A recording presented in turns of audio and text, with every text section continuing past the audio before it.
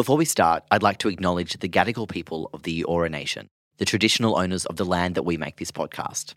And I extend that respect to any Aboriginal and Torres Strait Islander people that are listening to this episode. Yama.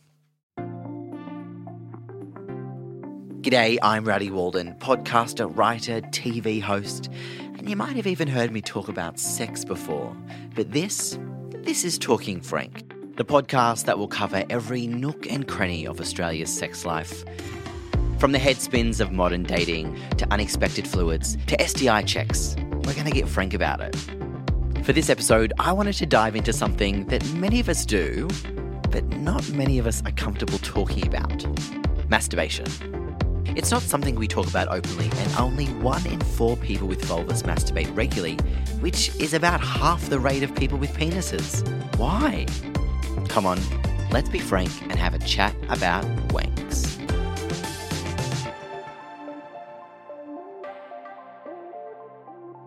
On this episode, I'm joined by Lucy Walk. She's the founder of sex toy company Normal and is on a mission to change the conversation on sexual well-being. She's an advocate for normalising sex toys and masturbation. So who better to chat to about having a wank? In this show, we're starting each episode with a DM or a voice memo that people have sent in. Great, okay. And I want to play it to you. It's from someone called Rosie, who doesn't have the best relationship with masturbation. But I thought we could interject and sort of chat about it if something spurred a conversation between us. No, it sounds great. This is from Rosie. Please, Rosie. Hi. So masturbation, even saying it out loud makes me just feel so awkward and uncomfortable. And because I feel like this, I'm 25 years old and I've literally never done it. Like, never flicked the bean, whatever you call it, do a Meg Ryan. Do you know what doing a Meg Ryan is? This is a When Harry Met Sally in the restaurant reference. I think it's interesting because she says that she doesn't have a great relationship with masturbation, but the first thing she says is masturbation.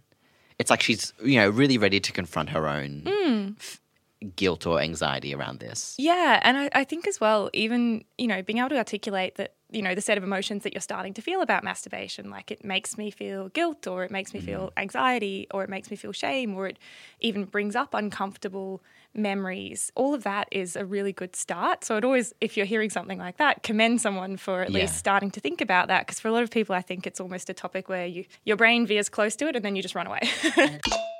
But I do consider myself a sexual person. I've got a boyfriend and we have sex pretty regularly, and I do think it's good sex.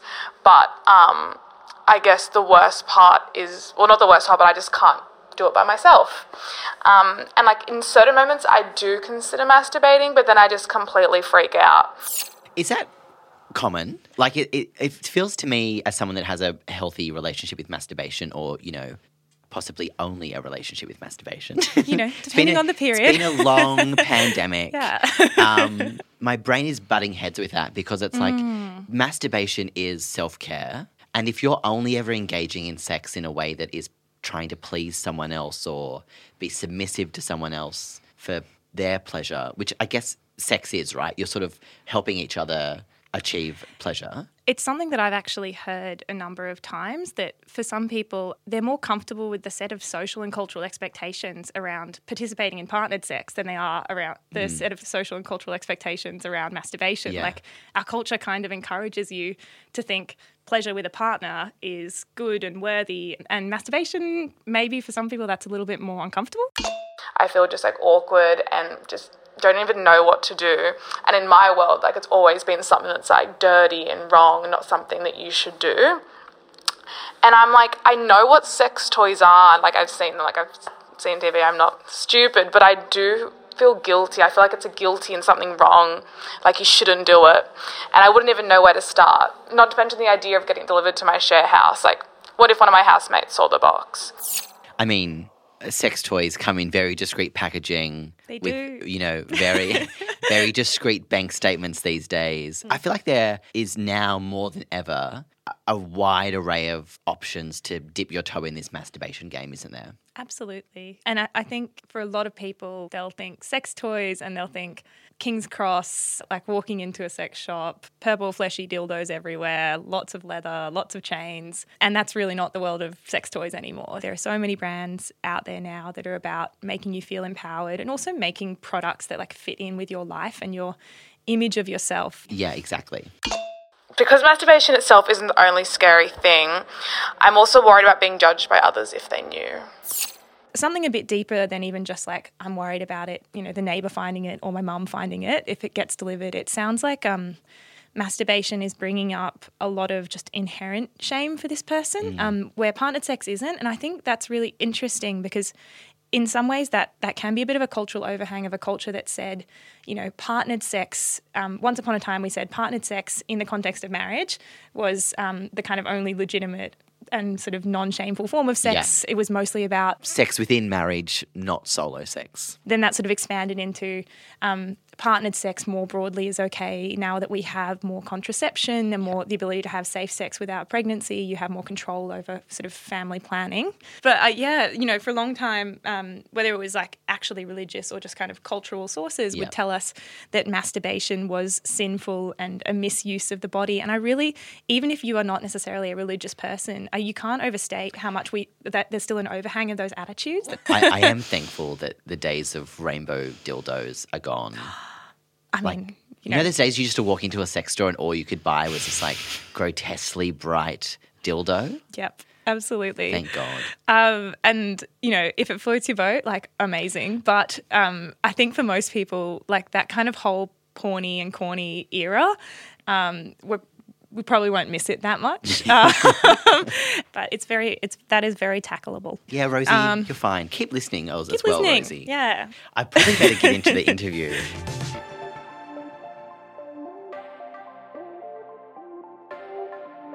Lucy, where do you think would be a good place to start if masturbation was something you hadn't tried before?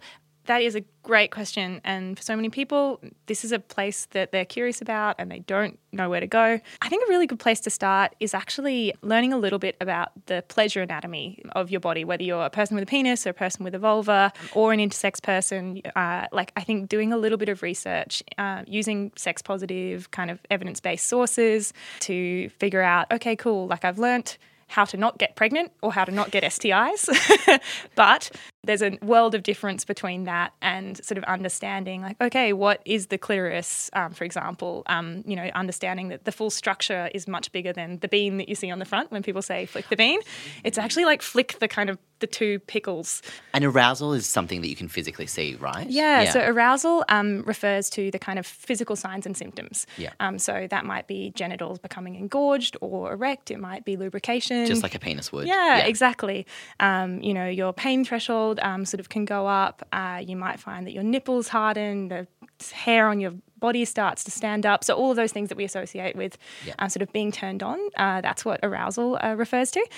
So actually building arousal before doing stimulation is really important. So actually it's a really interesting one where that kind of anatomy and that pleasure knowledge isn't something that we get in school. Maybe it's not something we should be teaching in school. I think there's a lot of parents who'd feel uncomfortable about that. But the problem is that it is really important. People are wanting to explore this. It's part of good sex and we're getting it from inaccurate sources. Yeah, I think there's a level of me that agrees but also disagrees because it's not like you're teaching kids how to wank and there's a demonstration, but understanding that is how it works. Because I feel like we all understand the penis. Yeah. Like erection, hard, go. Where like the vulva or the vagina, it's like, I think a lot of people would know that an erect penis means arousal, where people probably don't know what an aroused vagina looks like. Yeah, that's absolutely true. And I think the anatomy that we get in school is really very much focused on risks around pregnancy and sexually transmitted infections. Labeling the parts for no reason. Yeah.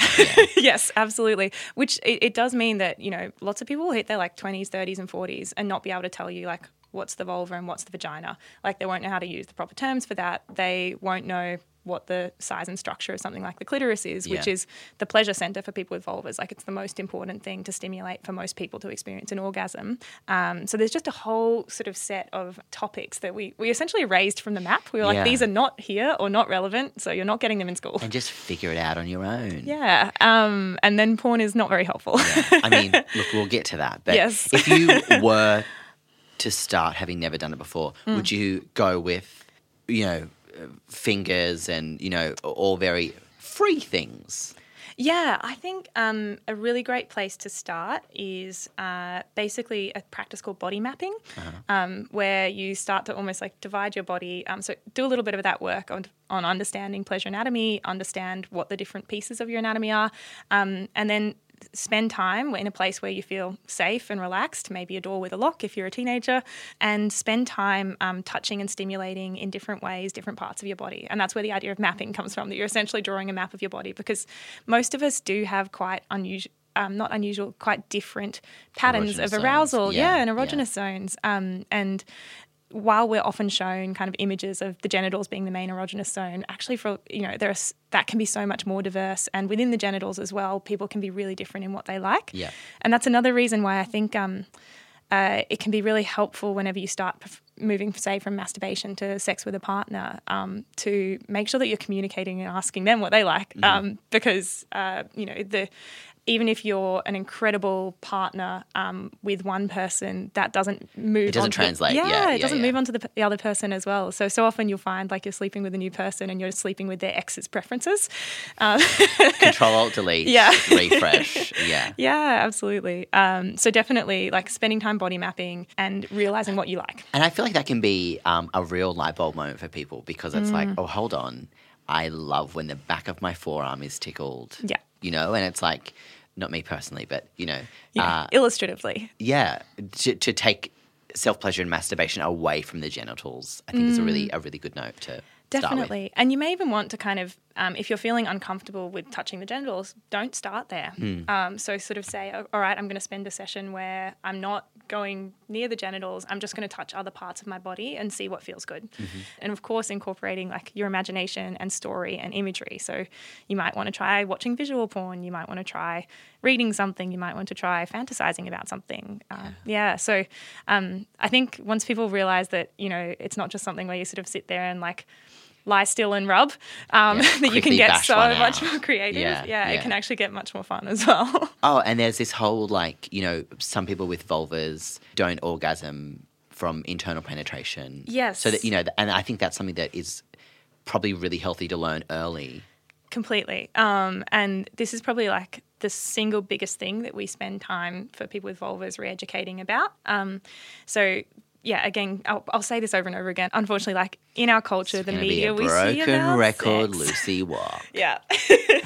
But the media we see about sex heavily favours penetrative sex. By penetration, I mean penetration of like a penis in a vagina.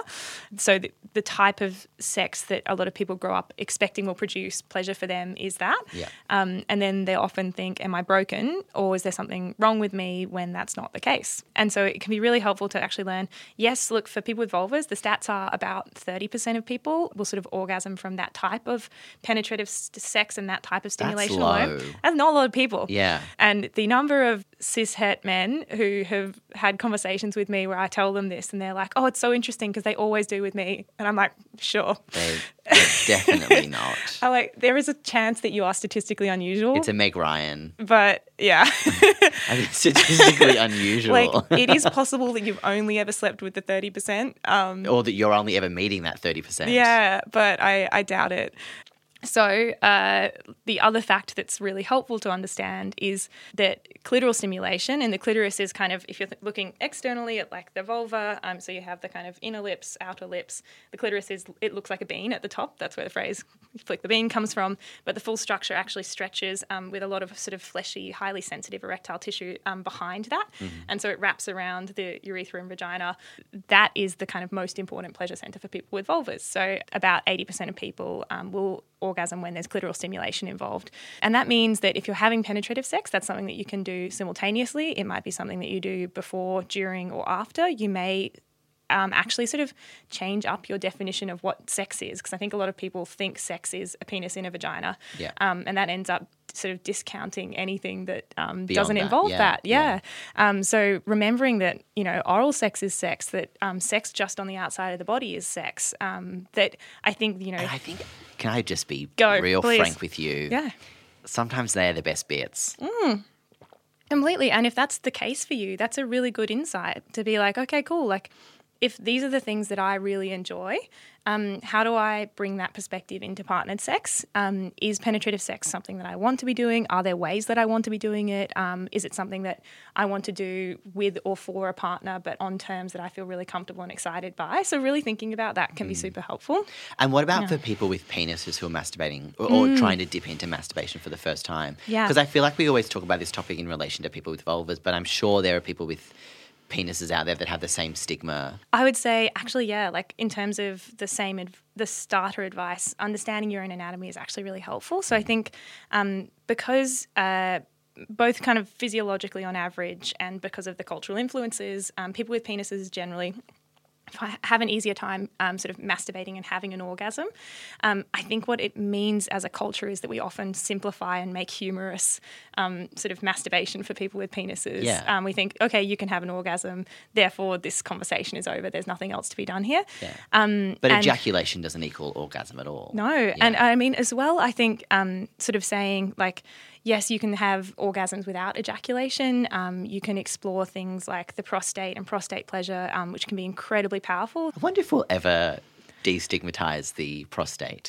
I've been pleasantly surprised by, I think, like that conversation, because there is a lot of internalized homophobia always in how we talk about penetrative anal sex and prostate pleasure, I think for people with penises as well. So, while that might be a much more active kind of conversation in the queer community, it's something that I think a lot of cis heterosexual men will instinctively look at and think that equates to either being gay or looking or feeling emasculated. And that's something that we really do need to break down, because it's an incredible source of pleasure, and your biology means nothing about your sexuality. Exactly.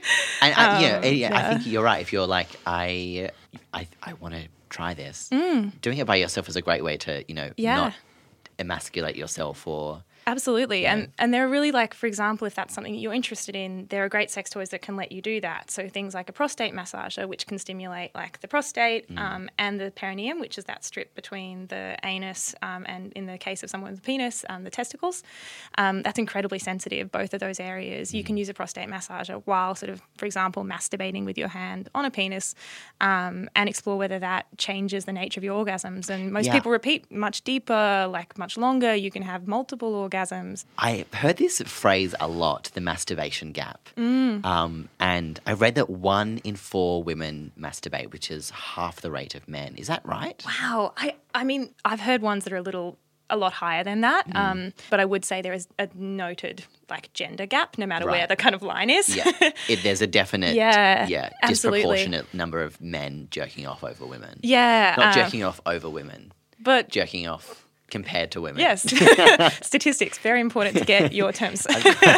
Wanted to clarify. No, absolutely. Well, for example, like if we look at Gen Z, in the research we've done, we've sort of seen like if it's say like once per week or more, that you have about kind of 48% of female identifying people masturbating, and then I'm just adding numbers in my head here, and about the kind of more in the like 60 to 65% for male identifying. So it's quite a difference. Yeah, it's a strong difference, and that's the closest of all the generations. So you get into older generations and that gap gets way bigger. Yeah, right. But it's interesting that the like Gen Z as an age bracket, I sound like a boomer when I refer to them as Gen Z, but that there's still a gap. Yeah. Like considering that like post-millennial, you've got the internet, you've got all of these social sexual media, positive, content creators. Like what is it? Why are we not?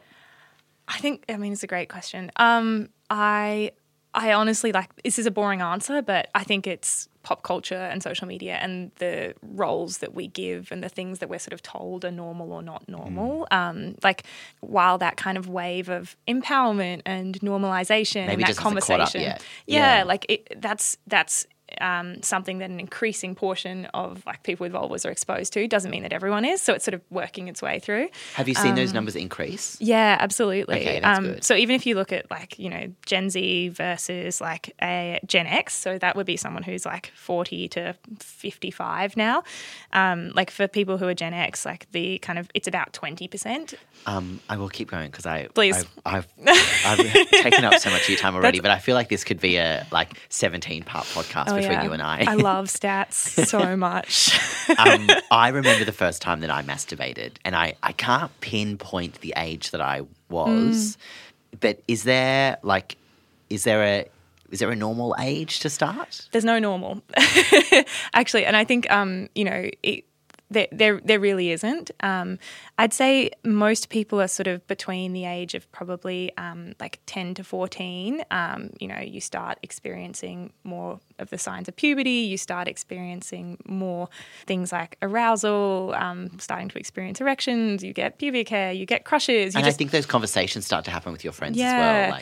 Yeah, absolutely. So sort of depending on your environment, masturbation might start to become part of the picture very early on in that. But there are also people, for whom you become an adult and you still haven't started masturbating either. So I think it can be really, really variable, but certainly like in terms of almost the biology or like when do sexual feelings start to become a much more present part of people's lives, like early adolescence is pretty common. Do you remember how your sort of beginning of masturbation felt or what that experience was? Like people at school were talking about it, and I think I felt pressure to explore it really quickly because I was like, well, everyone else is doing it. And I feel like the first time you masturbate is the first time you have sex. It's never good. You know what I mean? Like the general concept because you've seen it on TV or people have talked about it. But yeah, I think it's all a journey, isn't it? It's like, okay, that was the first time. Yeah, I was in high school. What about you? I actually was trying to remember this recently, and I couldn't remember when I first did it. I genuinely was trying to remember. I do remember the first time I bought a sex toy being in university. So I think masturbation prior to that point was like no sex toys involved. Yeah. And that was like an experience that gives me a lot of empathy for everyone who walks into a King's Cross sex shop and feels embarrassed. I was like crab sidewalked my way into this like lingerie shop, grabbed the first thing I saw, was super overpriced and didn't work for me. Tried to make sure that no one saw you go in. Completely, yeah. And it was like a university town as well. So if you said that you took that step to add a sex toy into your masturbation routine, if you will. Yeah. How would you think people should go about that? Start with research is a great place to go. So there are lots and lots of different types of toys. At first, it can feel overwhelming, but they basically break out into categories of like external, internal, or blended. If you're a person with a vulva, so external, generally designed either like to be something you can use all over the body, like a kind of wand massager or a palm vibrator, which are often like quite gentle and really easy for beginners. Yeah. Or something like a bullet vibrator, which is really good for detail work would be a good term for it, but maybe like clitoral stimulation or nipples or so that's kind of like external. Blended would be kind of bringing in internal and external together. So the rabbit vibrator, which was like made famous by Sex and the City, is like a classic example of that, where you have like a sort of short two arm. in one. Yeah, short arm and a long arm. And then there's toys that are designed for exploring either kind of internal vaginal stimulation or internal anal stimulation. So having a think about what of those you want, what price point you're interested in, making sure you do your research on materials, so kind of making sure it's medical grade or body safe silicone, learning how to clean and sort of wash everything to make sure that you're not doing damage to yourself or a toy. It is a bit of a process, isn't it? Like when you buy a sex toy, then you've got to get the cleaner, or you've got, like it's a real investment. Yeah. Just back to the different types of sex toys, I think I'll just quickly mention that like if you have a penis, there's like what should you be doing? Masturbation sleeves. You can use cock rings. Anal prostate massages. Yeah. butt plugs are really great as well if you're sort of exploring more anal stimulation or anal like sensation.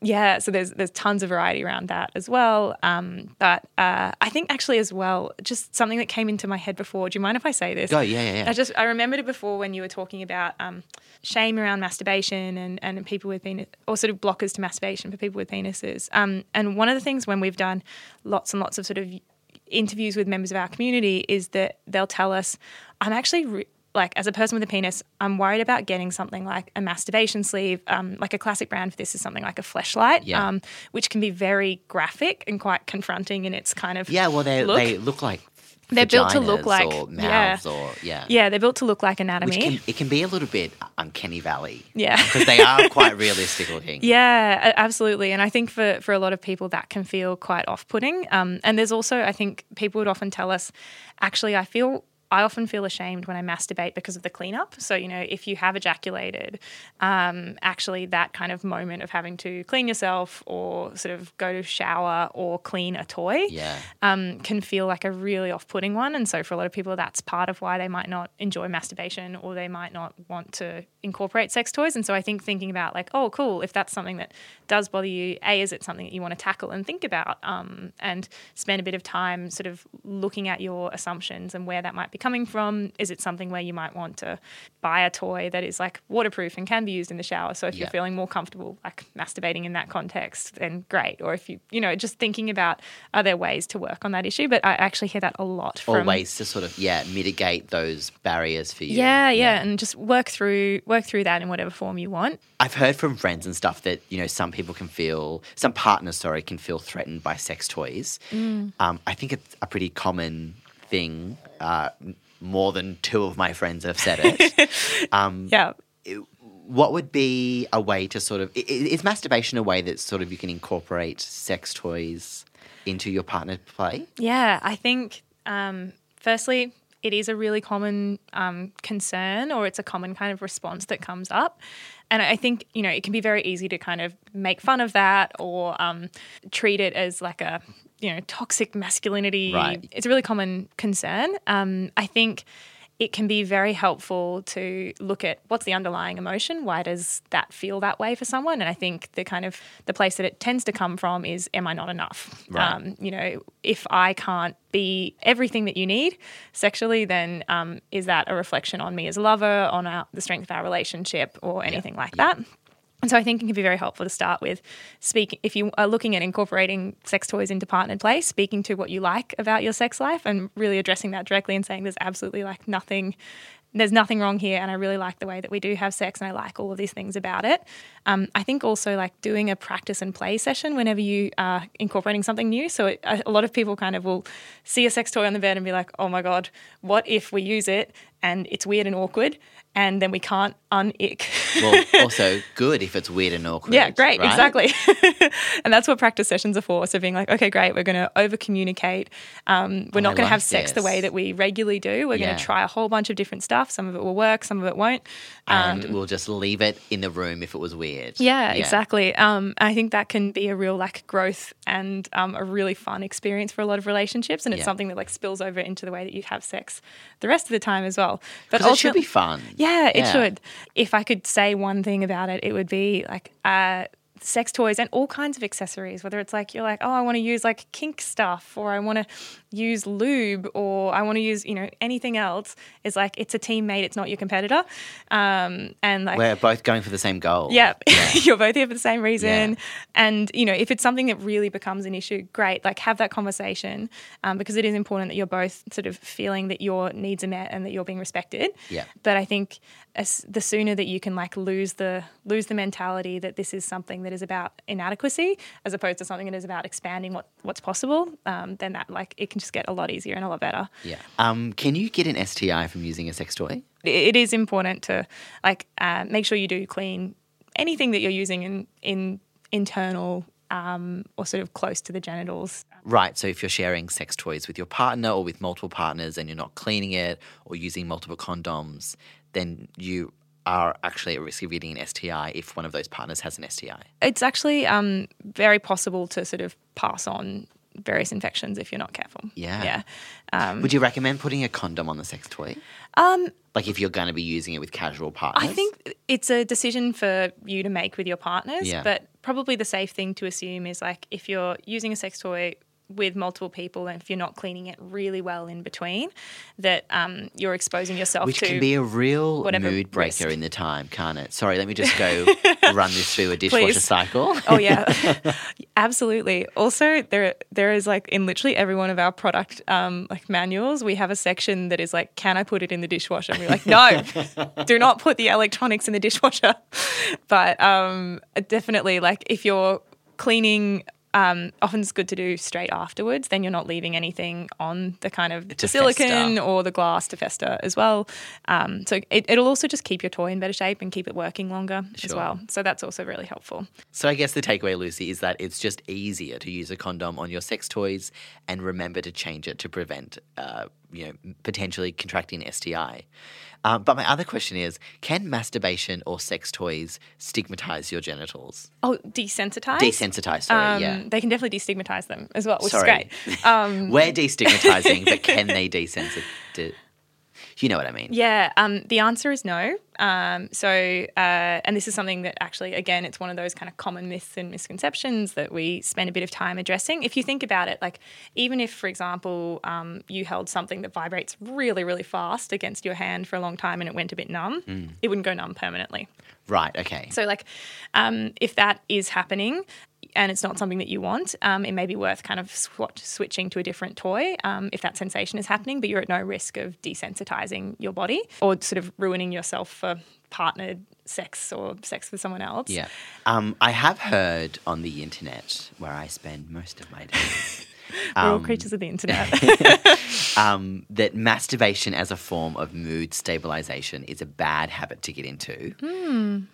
What is a healthy relationship with masturbation? Like how many times a week or how many times a day? Yeah, okay, I think that can be a complicated question. There's definitely no correct amount to masturbate. So like the right amount to masturbate is, as long as it's not preventing you from eating, sleeping, engaging in your relationships in a meaningful and healthy way. Like there's no such thing as too much.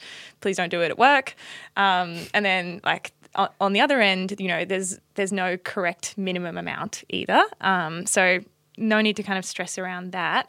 But if you are, and also, sorry, I'd say there can be lots of positive benefits to masturbation, including sort of releasing lots of feel-good chemicals, so dopamine and oxytocin. Like lots of people will use masturbation to help them go to sleep because oxytocin is what's released when you sort of have things like that help you go to sleep. Yeah, I think that was the point of the TikTok that I was watching. The guy was just like, that is a bad habit to get into if you're hedging your serotonin or dopamine levels on masturbation. But maybe that's Look, I wouldn't bad necessarily sex advice on the internet again. I wouldn't necessarily say so. Like there can be issues, for example, around if you're finding that you're masturbating all the time to like porn of a particular kind and it's affecting your ability to, say, engage with your like partner. A real world situation. And that may be something to take a look at. Or if you're finding that it feels compulsive and you're not in control of that habit, that might be something to take a look at. Again, it's all about, is it coming at a cost to things that you care about? But I'd say actually like masturbation in the way that orgasm sort of releases a set of feel-good chemicals, it's the same as exercise, it's the same as meditation, it's the same as eating chocolate. Like it's basically using what's already built into our body to regulate the kind of patterns and the nervous system and the way that determines our mood. So I wouldn't necessarily say it's unhealthy, actually. Yeah. I mean, I don't think self-pleasure is ever a bad thing. Yeah. Whether it's having a cup of tea or reading a book or having a wank. Yeah, exactly. Yeah. I reckon keep going. Keep going. Any time of the day is many any time of the day. Yeah. Just as long as you're not hurting anyone or breaking any laws, like we're good. Bloody hell. Well, I think we've covered off almost everything Knocked we it all could off. about masturbation and sex toys. Thank you so much for coming on Talking Frank. Thank you so much for having me.